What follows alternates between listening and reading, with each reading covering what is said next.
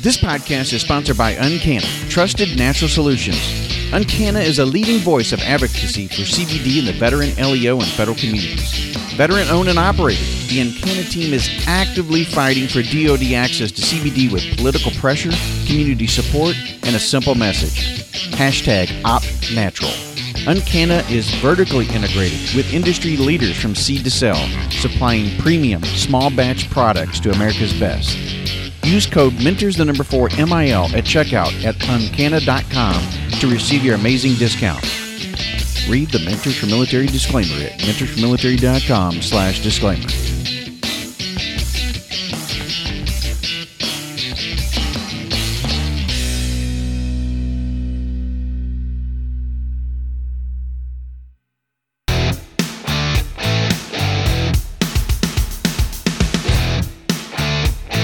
This is the Mentors for Military podcast.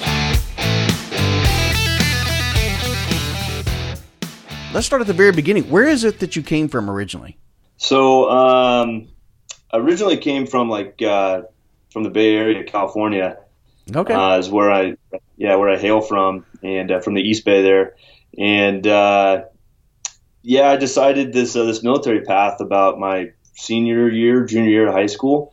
With a friend of mine that enlisted, and I was trying to figure out my life and what I wanted to do. I'll be honest, I tried the college route right out of high school. Yep. I went down to school in San Diego, and I was playing soccer, having a great time, but I got really caught up in the beach life and the college life and the soccer life. San Diego, who wouldn't? I moved down there at 17, and boy, did that it grabbed me by the horns and took a hold of me.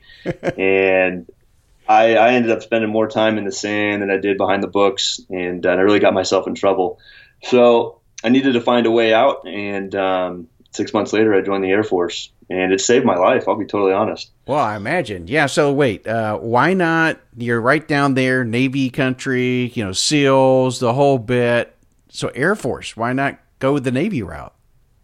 So the Navy was actually kind of an option at the first. So an old high school buddy of mine, one of my best friends from high school, he ended up joining the Navy, and he was like, "Dude, you got to come with me. We can do this buddy program.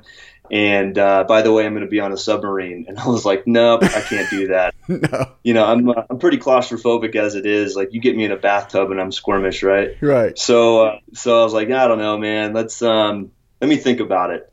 And I talked to a friend of mine that was in the Air Force, and heard nothing but great things, at least from their experience. And I was like, well, you know what? I'm going to go the Air Force route. It sounds better for me personally at the time. So I did, and that's how I ended up into the Air Force. So when you went down there, what was it that you requested when you went down to the MEPS, the Military Instance Processing Station? Did the MOS that you have now, or was it something else that you initially went into? So kind of back in the day, I've always had this passion about being a police officer. So I went in with the mindset that I wanted to go into security forces and do military police type work so that I could kind of prepare myself when I got out of the military for a job in law enforcement. Mm-hmm. But I went through MEPS, believe it or not, I was not suitable, or I didn't pass the physical or whatever it was, the color vision test, to go into security forces.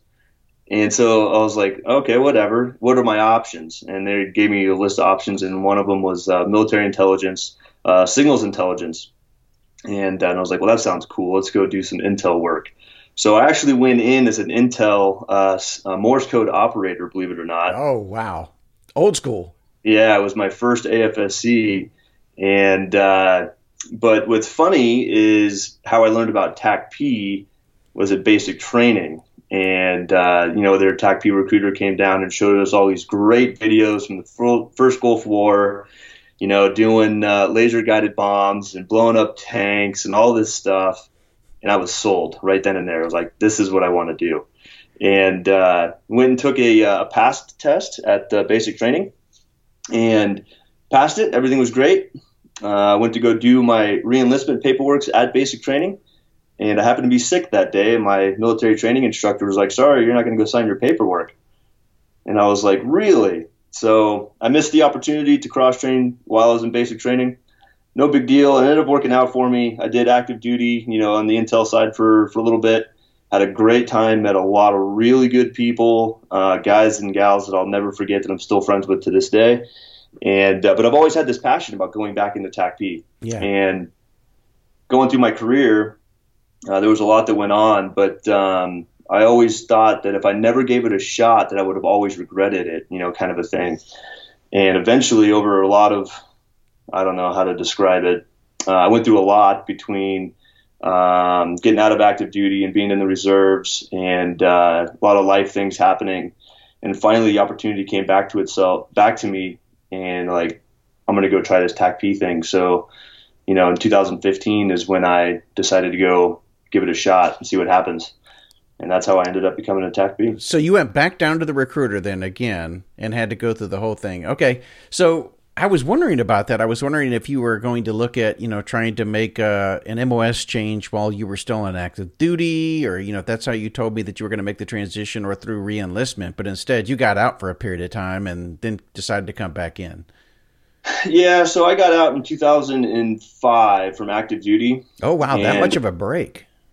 Well, so I went right into the reserves, and they made me cross-train. And again, probably due to like my, being naive or ignorant to the whole thing, and the recruiters taking advantage of their numbers or whatever. They were like, hey, if you want to get out of active duty, these are the only career fields that you're, eligible for. And they weren't very, they weren't very like exciting. Yeah. But I went into vehicle operations in the Air Force, and believe it or not, I got to deploy 3 times back to back to back, doing vehicle operations and convoys in Iraq. So I got a lot of great experience. I did that for 8 years, and decided that I wanted to do something more. And that's when I, with life opportunities and things, one door shutting, another one opening, is when I went after the TACP route in 2015. So I went from military intel to logistics into TACP, and that's kind of, long story short, but that's how I ended up here. Yeah, so what rank were you at this time frame then, when you go back in, 2015? So in 2015, I was a E6. I was a tech sergeant when I cross-trained into TACP. So were you the only NCO that was going through the training at that time frame? No, there was a handful of others. We started with about 50 to 60 guys, and there was a number of E5s. I think I was the only E6, but there was a number of other E5s there. And within, the first couple of weeks, the washout rate was just significant. And we went from 50 to, down to 20 or 25 or whatever it was pretty quickly. And I was for sure the ranking guy and one of the oldest. There was 2 other guys there that were older than me, believe it or not. But I was 32 when I went through. So it gives you an idea how old the other guys were. Yeah. But it was pretty funny. So, yeah. All right. So you start off the training and take us through the pipeline, because I don't know that maybe a lot of the listeners really understand what it takes to go through to become part of TACP and AFSOC. Sure. So I will start off by saying that the TACP pipeline has changed significantly over the last 5 or 6 years. Sure. There's been a lot of positive changes for the pipeline. But when I went through, it was, you start off with your first week of what they call prep week, or like your in-doc phase, if you will. And it's just kind of an assessment, kind of like a feeler on what it's going to be for the next, 4, 5, 6 months of the pipeline. And the first 5 days are a smoker, and they break you down pretty good. And at that moment in time, I was like, wow, did I make the right decision? Am I going the right way? Like, this is a trip. But every morning I woke up, it was just like it was another craving for more, and I really enjoyed it.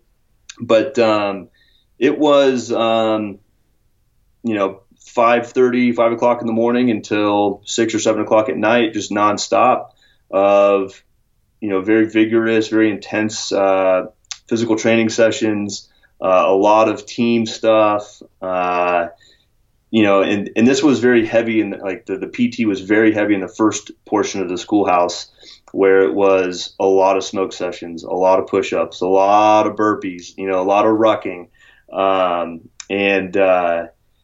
some of the guys they struggled with that, but they didn't have the right mindset too. And it wasn't really about who can do the most number of push-ups or who can do the most number of pull-ups. It wasn't about that. It was really about your mental, fortitude and toughness about, I can do one more. I can do one more. I can keep going. Don't quit. And that's what they wanted to see. That's what they wanted to focus on. And I think that holds true today, to today with the mindset for the schoolhouse. But yeah, it was a test of, your physical ability, your patience, your mental strength and toughness. It was something different for sure. Well, that's that way pretty much in every school, and we'll get down some of the stuff that you've done and stuff outside of just going through your regular training. But I mean, most of the schools that you go to that are more advanced, whether it be Ranger School or if you're going to go to, go MARSOC route or Force Recon, or you're going to do SF and go to SFAS or, whatever the case may be through a selection, it's all about never quitting. It's about getting the right mindset and understanding that, you're going to be going through hell every damn day. And I think we recently talked about this in a podcast where one of the guests actually said he and a buddy made a decision that they would quit. Like that morning, they'd say, well, we'll quit at lunchtime. And then at lunchtime, they say, we'll quit at dinner. And or I've heard people talk about it in ways of, all right, when I get to the next, when I'm on this long ruck. And so when I get to the next telephone pole, or the next tree or the next, different terrain, setting or hill, whatever the case may be, I'll quit then. And then they, that was the way that they could psychologically push themselves beyond the limit, because you don't normally do that in the civilian side. You don't normally, even in the military side for that matter, see how far you can go mentally and physically. Because it's really hard to do without somebody being there beside you, maybe to push you to that level. Yeah, I would say that resiliency is a very underappreciated, undervalued mental capacity. And that's something you learn very quickly about yourself and about your teammates going through this whole process, right? It's like, all right, I've made it this far. Can I do something else? What else can I do? What's my potential? Am I going to hit a breaking point? But every hurdle or every obstacle you come up to, you find a way to either get over it, around it, or through it, or whatever the case may be.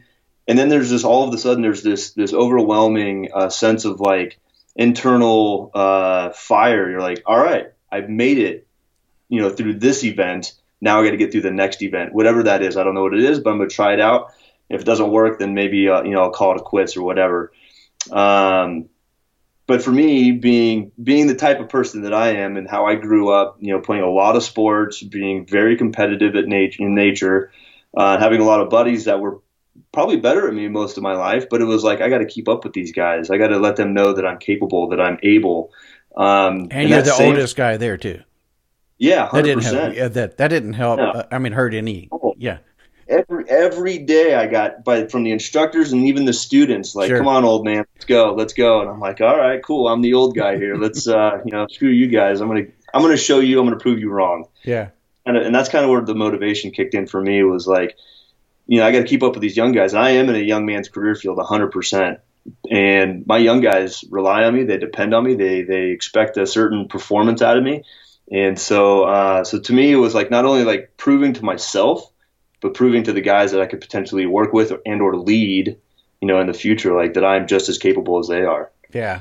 So what happened after you went through this initial segment of training and smoke sesh?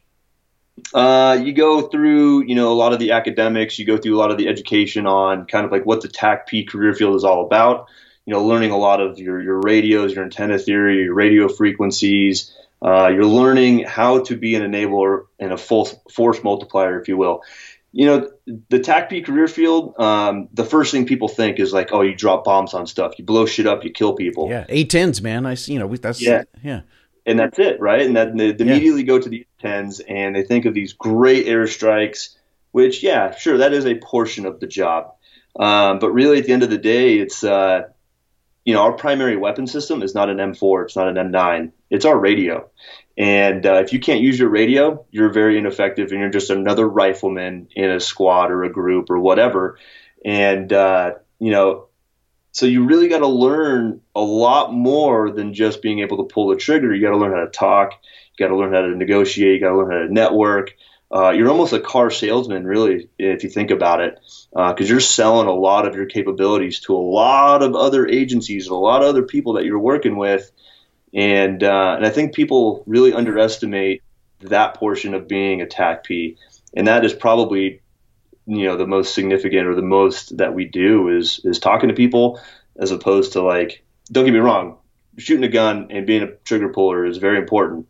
But there's something to have been said about, deconflicting and mission planning and preparation and assessing, executing. There's a lot about that that I think people overlook for a TACP. Yeah, you guys are attached to a lot of different types of units. And so I think it's so important, like you're saying, you've got to understand who you're supporting, what the culture of that unit per se may be, or the activity, the mission set, the whole bit, because, you may be the only Air Force guys on that team.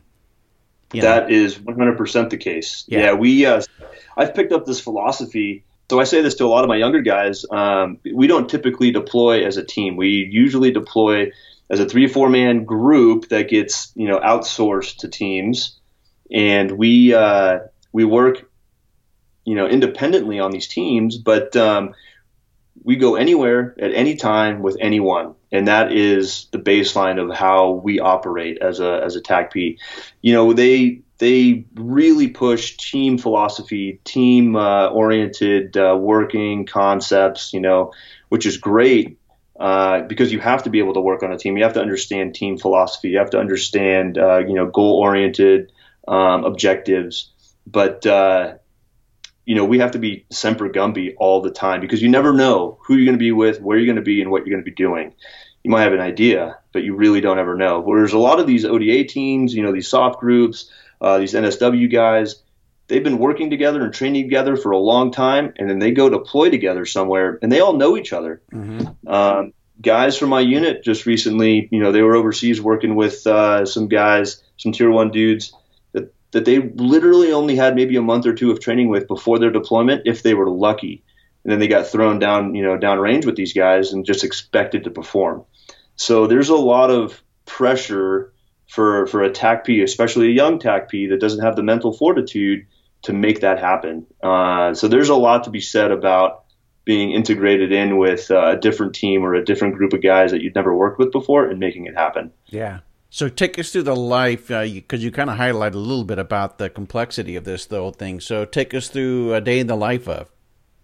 I would say that's kind of an interesting question. There's I think some misconception and believe it or not, there's a lot of people that have no idea what a TACP is or what they do. They may have heard of them. They may have seen somebody somewhere with a TACP patch or a JTAC patch, and they're like, I think I know what that guy does. But really, at the end of the day, they have no clue. So a typical day, is one. It's very physically demanding. It really is. So you're constantly PTing. You're expected to carry a lot of gear and equipment to perform your job. So you have to maintain your physical fitness at all levels at all the time. So you're PTing. You're studying up on a lot of our publications and a lot of our doctrine. There's a lot of academics and a lot of reading, because you're working with every air asset, fixed wing, rotary wing, every piece of ordnance that's out there. And you have to know all of this at the drop of a hat when you go work with somebody.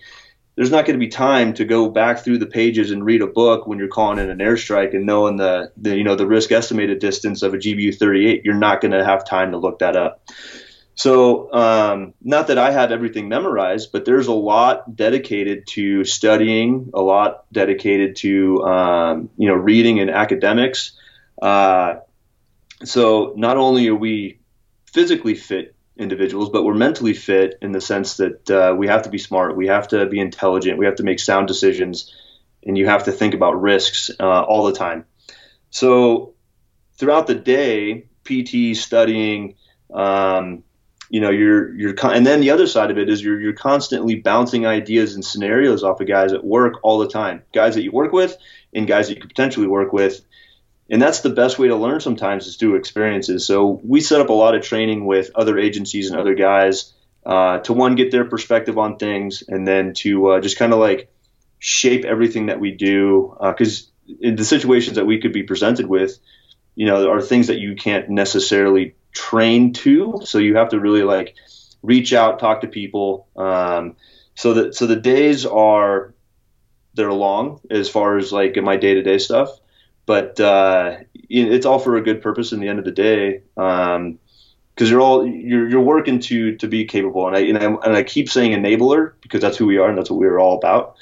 We are full force multipliers, and so there's a lot to it. It's the best damn thing I've ever done in my military career. I absolutely love what I do. There's nothing else like it. I wouldn't change it for the world. But I've been exposed to a lot of great people, a lot of things that I would have never seen if I had never done this. I've met a lot of great people, and I've done a lot of great training and experiences throughout this entire process. Things that I would have never been exposed to had I not gone this route. So it's kind of what you make of it. At the same time, there's a lot of, I hate to say this because I'm sure a lot of my TACP buddies would get pissed off at me, but there's a lot of lazy TACPs out there that don't understand like being proactive, that understand being productive, being progressive and leaning forward and getting stuff done. But then there are really, really good TACPs out there that are proactive, that are progressive.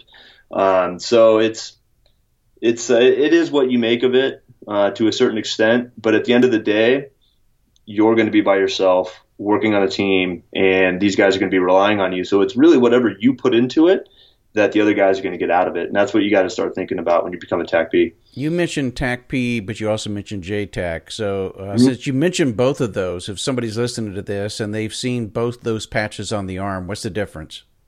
So TACP is straight up my AFSC in the Air Force, my Tactical Air Control Party. And then the JTAC, or Joint Terminal Attack Controller, is our certification that we strive to become. Now, I'm probably going to piss off a lot of people when I say this, but TACPs are the best JTACs out there. Why is that? Because it is our primary duty. It is our number one job. It's the only thing that we strive to become. There's a lot of contention out there between a lot of different services and a lot of different tier 1 groups and a lot of different whatever out there that, I'm a JTAC. It's your tertiary or secondary duty, bud. Like, this is our primary job. And I'm not trying to be arrogant when I say that. I'm just speaking to the facts. Like, It's legitimately our number one job. And so that's TACP. That's a JTAC. It is our primary focus. Yeah, that's a great point because, U.S. Army Special Forces end up sending a lot of their people through JTAC training. And so, you see that. You also seen it, within the Air Force. And I think it's a very valid point. So when you see that, that doesn't mean that's their primary MOS, their primary skill, what they focus on all the time. When you see TACP, that is what you guys do all the time. Yeah, 100%. Yeah. And it's a critical factor because I think, getting back to your earlier point, because you're having to learn all these ammunitions, all these different aircraft, these different scenarios and situations, because on any given moment in a combat situation, you don't know what arsenal is at the disposal based on weather, based on conditions, based on where they're going to come from, and sortie and everything. So when you call that in, you find out what's available there. That's when you've got to know all of the data and information to compile it to be able to give the education to the people that you're supporting as to what the capabilities are. And as a TACP, I would guess that you probably have a lot more experience, knowledge, training, and everything to be able to understand that a lot faster than, say, somebody who just may be a JTAC. And I may be stepping on toes myself, but no, dude, I've met a lot of JTACs that aren't TACPs, and they're great dudes. They know the job, and you can have a conversation about being a JTAC. But yeah, really at the end of the day, I'll give you kind of a real quick scenario. I was recently downrange and I'd met a CCT who was a JTAC, and we were doing some training together, and I was the primary JTAC in this scenario. and he was acting as my aircraft for me. Again, Yeah. training scenario. So stop and say what a CCT is, because now people are hearing this acronym, maybe for the first time. Go ahead. CCT is your Air Force Combat Controller. Okay. And how do they differ from TACP and from JTAC, right? So CCTs, and I'm not gonna speak to everything that they do, because I don't want to butcher what CCTs do. I've only worked with a couple of them, but I know that they're very, very capable individuals. They're about seizing airfields and doing airfield surveys and austere environments. They're air traffic controllers. They talk to a lot of aircraft, and they are very good at what they do. Some of them have just been fortunate enough to go through a JTAC qualification course and earn their JTAC qual, which by all means is great. And again, it makes them an enabler or force multiplier at the same time. So I get that. I totally understand it. And so this CCT was playing aircraft for me. And I just went into what I do as a TACP, controlling aircraft. You go through what's called your 12-step CAS flow, and your routing and safety for aircraft, and you're building your game plans and your 9 lines for close air support. And the way I do it through all of my training experience and education is a very interesting technique, but I front load a lot of my CAS 9 lines as quickly as possible. I may not have to strike the targets, but I'm going to give them the airplanes as much information as possible, because maybe I want to strike it, maybe I don't, who knows. And going towards the end of the scenario, we're doing a little after action review together. And he was like, "Man, you were just throwing 9 lines at me left and right." And I was like, "Yeah." And he was like, "We didn't strike any of them." And I was like, "I don't understand the problem." And he was like, "I've never heard a JTAC do that before." And I'm like, "What do you mean you've never heard a JTAC do that before?" He was like, "It was just blew my mind. You were just firing off 9 lines, and then we just never struck any of them." I was like, "Yeah, but it's not a matter of if, but when, and maybe I needed to strike them later, but I'm going to front load as much information to the aircraft or the pilots as I can in the event that we need to strike something." And so it was just interesting. Again, there's a lot of technique in being a JTAC, but this goes back to, like, this is our primary job. This is how we operate. This is how we function. This is how we've been trained for so long. And to me, it was very natural, and to him, it was very unnatural. So it was just an interesting dynamic. No, but it's a good point, again, because why is it that we have so many different, very overlapping situations like this within not just the Air Force, but we create it because maybe the Army also wants to have, JTAC qualified people that they go through the training. So that means, well, we don't need, TACP guys anymore. So why do you think that kind of came about?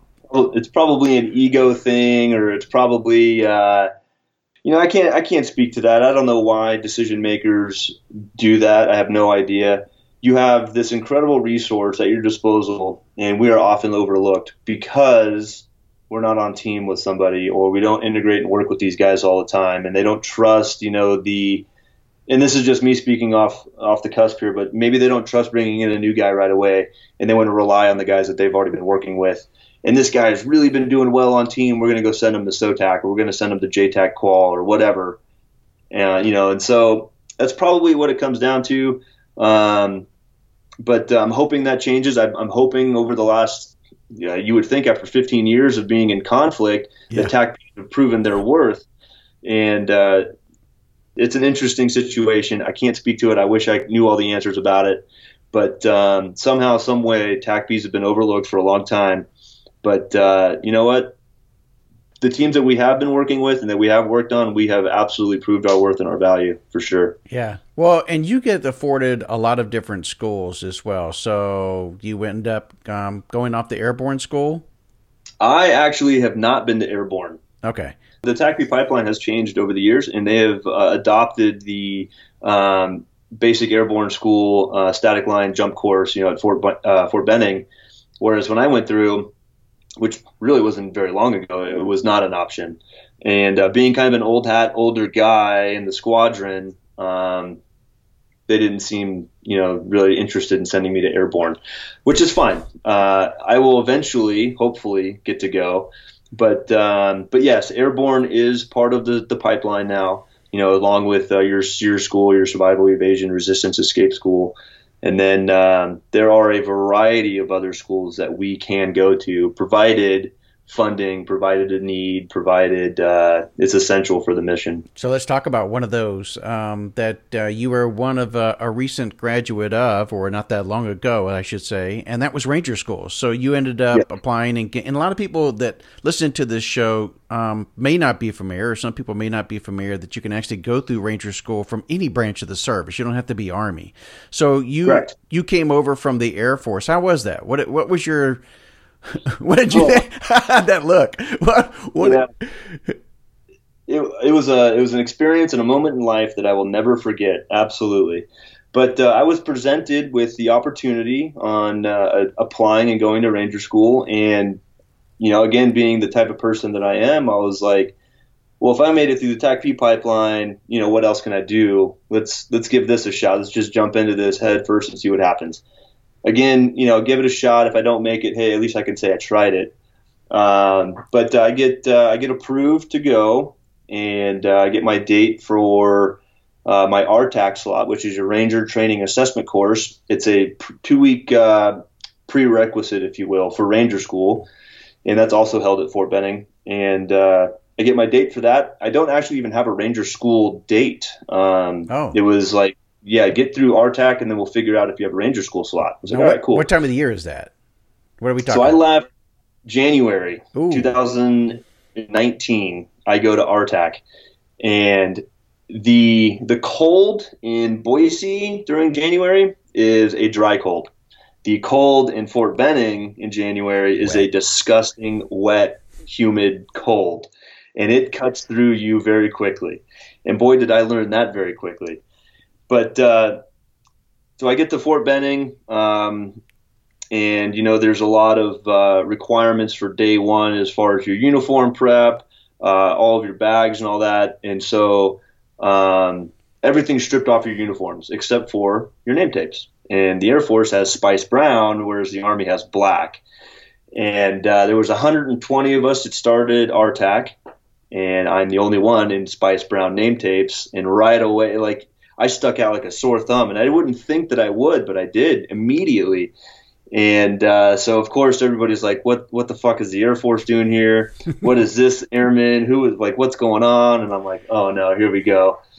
And it was like the pipeline for the TACP schoolhouse, getting shit for being the old guy. Now I'm at Ranger School getting shit for being in the Air Force. I'm like, this is never ending. This is a dog-eat-dog world, man. Right. But again, it was like... And you're probably still the old guy.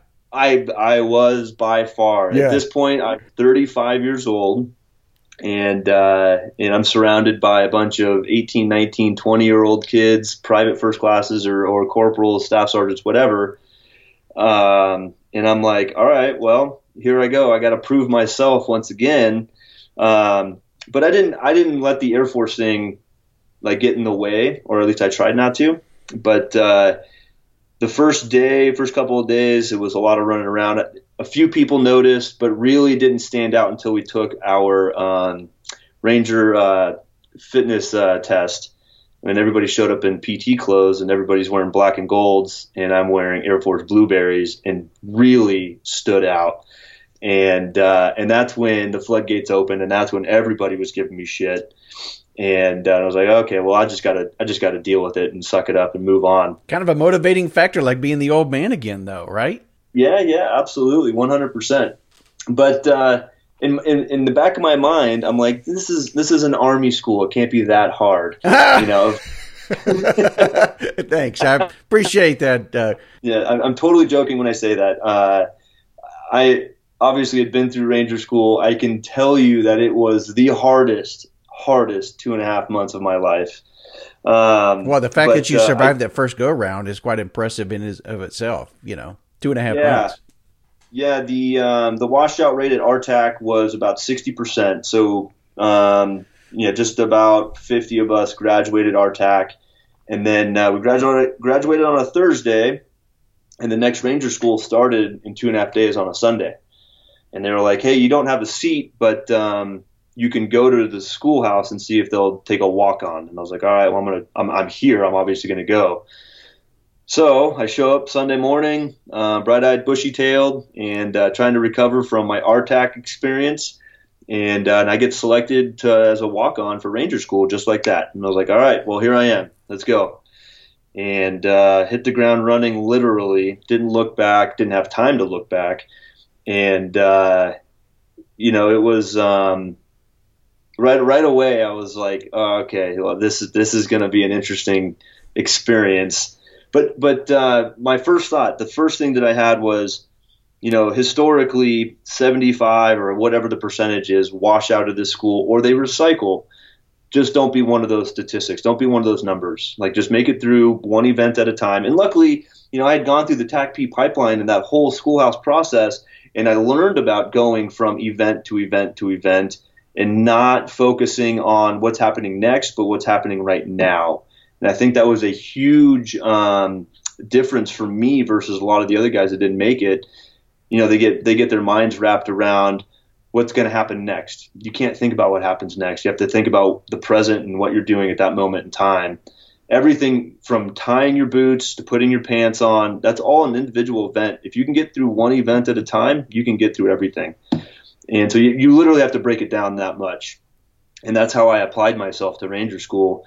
And it inevitably ended up working out for me. So there it was.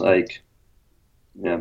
So how many TACPs have gone through Ranger School?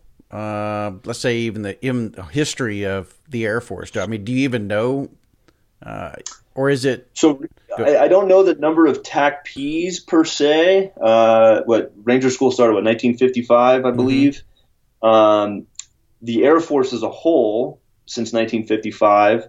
There's been approximately 325, maybe 330 airmen that have graduated the Ranger Schoolhouse. So, what is that? 75 years.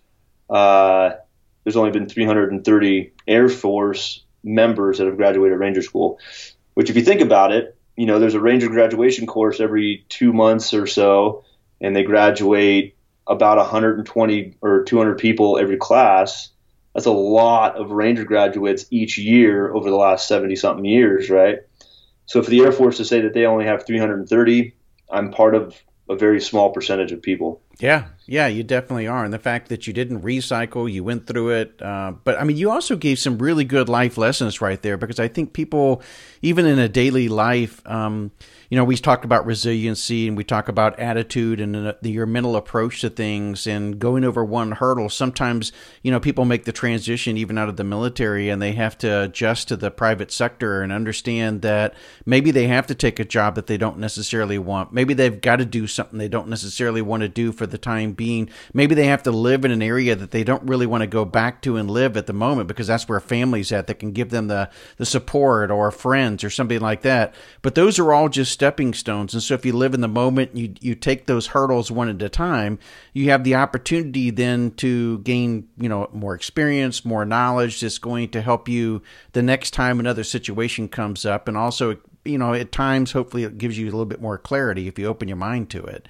And the same thing I think is true in the military. As you start changing PCSs and new units, and you've got the same thing all over again. It's really one of those things that you've got to grasp and understand as you grow older, Yeah.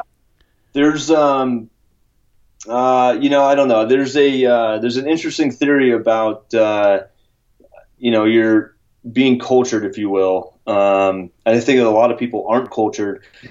I can't speak for everybody, but I definitely feel like there is a significant lack of just like cultural experience. And that could be across the board, like traveling the world and going to different countries, but also just experiences in jobs, living in different states, for crying out loud. But the more you see, the more you do, the more you get yourself involved with, the well-roundedness comes to be, a really significant item. And I don't know, a lot of people that I meet in the corporate world or in the civilian sector, they kind of lack that perspective. Mm-hmm. This pandemic is a perfect example. Yeah. I've been all over the world. I have hurry up and waited my entire life, and I've been sitting in boxes or sleeping in holes or whatever. And then all of a sudden, these people are shut down in their homes for 2 or 3 months or 4 months. They got to wear a face mask, and they're losing their damn minds. Right. And you know what? Like, for as much as I feel bad for them, I have no sympathy, because I've done this for 17 and a half years. I have been through, and it's not just me. There's a lot of people in the military that are like, this is just another day in the life. Like, who cares? So we'll get through this. Yeah. Now coming back, the other side of it with a Ranger tab, how was that received? Or, did people really even notice, especially since, I think it wasn't long after that, actually, you got deployed. Yeah, I deployed about 6 or 7 months after I graduated. But coming back, I got treated very differently, I'll be totally honest. Before I left, there was a lot of people that probably didn't believe in me, that didn't think I was going to make it. Certainly didn't think I was going to make it through without recycling. But I came back. A lot of people congratulated me, of course, a lot of handshakes, and a lot of praise, which that's not what I was doing it, but I got all that out of it. Really, at the end of the day, I got more respect out of the Army counterparts that I support. They're like, all right, cool. We got this Air Force guy that works for us. He just graduated Ranger School. This is a big deal. So that in its own was worth, losing the 30 pounds and being sleep deprived and malnourished for 65 days. It was pretty good. But then to come back and be like, hey, yo, Army, what's so hard about this school? Some Air Force guy just made it through.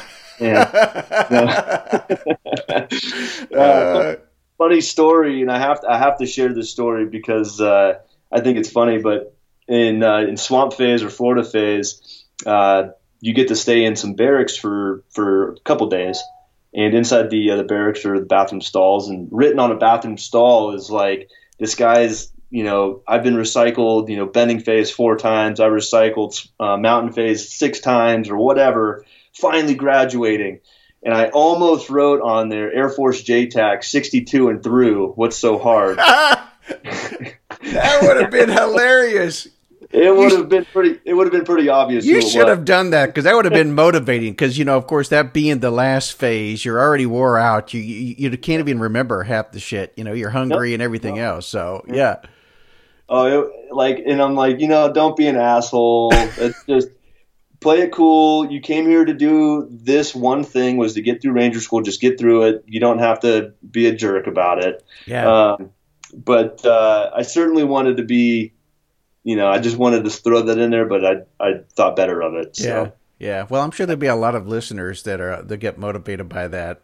I mean, and I think it's really cool that you were afforded the opportunity to go through that training and really experience it, because we try to tell people all the time that, Ranger School is really more of a leadership school. Now, there are people out there that will disagree, but I mean, when you talk about, it's one of the best schools available for you to go to. Why, don't we have more NCOs and more officers going through that? Because what you get out of that is so much, as a leader. I will 100% defend the theory that it is a premier leadership school, in the sense that, for the most part, anybody sitting behind a desk, sitting behind a computer, they can make reasonable, sound judgment and decisions, because they are in their optimal conditions. They've gotten probably 8 hours of sleep before they got to the office. They've probably had breakfast or a cup of coffee. For the most part, they're thinking clearly and reasonably. Ranger School teaches you how to make all of those same decisions with no sleep, with no food, with zero concept of anything, in the most awful living conditions you can imagine, but still manage to lead people, to take care of your people, to meet the objectives, complete the mission, and then to move on to the next. And I think there's a lot to be said about the Army Ranger School when it develops its leaders. It's truly a great course. I learned a lot about myself personally, but really like what my potential is, what my capabilities are, knowing that under those environments or those conditions, I can still lead people. I can still make decisions. And that's what it comes down to. What would you say to those individuals who look at TACP or JTACs and, they're thinking about coming into the Air Force and going around that career path because of what they see with the cool guy photos and all that kind of good stuff? What kind of bit of advice would you give those individuals who are thinking about coming into the pipeline? Well, I would say that, for one, don't believe everything you see. Believe nothing you hear and half you see, if you will. And I hate to say that because here you are listening to a podcast. Right. But and there's all these cool guy photos that are out there, all these tactical photos, all these guys wearing high speed gear and doing whatever. That's literally a sliver of what really happens. Most, if not, I would say it's a very high percentage of what we do is in the planning and preparation phase of anything that we go through. The execution is a very small portion, and that's what most people see, unfortunately. A TACP is a planner. We're a preparer. We're constantly thinking about the third and fourth order effects of every decision that we make. It's like I'm not going to just go call this airstrike in and think about everything else that happens before you say cleared hot. Because there's a lot that goes on. There's a lot to take into consideration. It's just, for one, be humble, be approachable. Take your training seriously and realize that it's not always sexy and it's not always the cool guy stuff. But that's where we make our money, and that's where we prove ourselves and our value, our worth as a TACP is in that planning and preparation phase of everything that we're involved in. So what's next for you? That's a great question. How many years active do you have now? My TAFM's total active federal military service is about 9 years, believe it or not. Okay. I've been in 17 and a half years total. So I'm a guardsman, which I think is interesting to note too, is everything that I've accomplished as a guardsman. I think people overlook that National Guardsmen are, a part of the service sometimes. Yeah. And I'll tell you right now that most of the TACPs that are forward deployed are National Guardsmen, and they're working with a lot of really good dudes out there. But for me personally, I just returned from my overseas, my fourth deployment overseas. I'm going through the reintegration and acclimation phase right now. I've got a pretty good setup with my National Guard unit as far as maintaining a position there. But I don't know. I think at this point, I'm getting older. I'm slowing down a little bit. I'll be honest. My knees are cracking a little bit more than they should be. But I really want to help develop the young guys in the career field, and I want to see them, accomplish a lot of what I have accomplished and a whole lot more. The TACP career field has got a lot of potential, and the guys in the career field have a lot of potential, and I want them to see that, and I want them to progress. So I really want to be a part of the shaping of how TACPs are utilized and how the training is developed for these guys. Yeah, that's awesome, man. Of course, I wish you nothing but the best, and all your military career, civilian career, whatever direction you end up going here in the future, for sure. And I think you got to keep continuing on since you're still. You just graduated Ranger School last year, so I think you ought to reach for the next. Maybe it's scuba, Halo, something like that. To prove. Yeah. Oh, I'm not done. Okay. All right. Oh yeah, I'm going to ride this wave as long as I can, and I have this addictive personality where it was like, cool, I made it through the TACP pipeline, I made it through Ranger School. What is next? And I'm all about pushing the envelope, and I'm kind of an adrenaline junkie, so I really don't know what I want to do next. I just got to sit down and figure it out. Yeah. Well, best of luck to you on that, brother. Hey, Robert, it's been great. I appreciate it.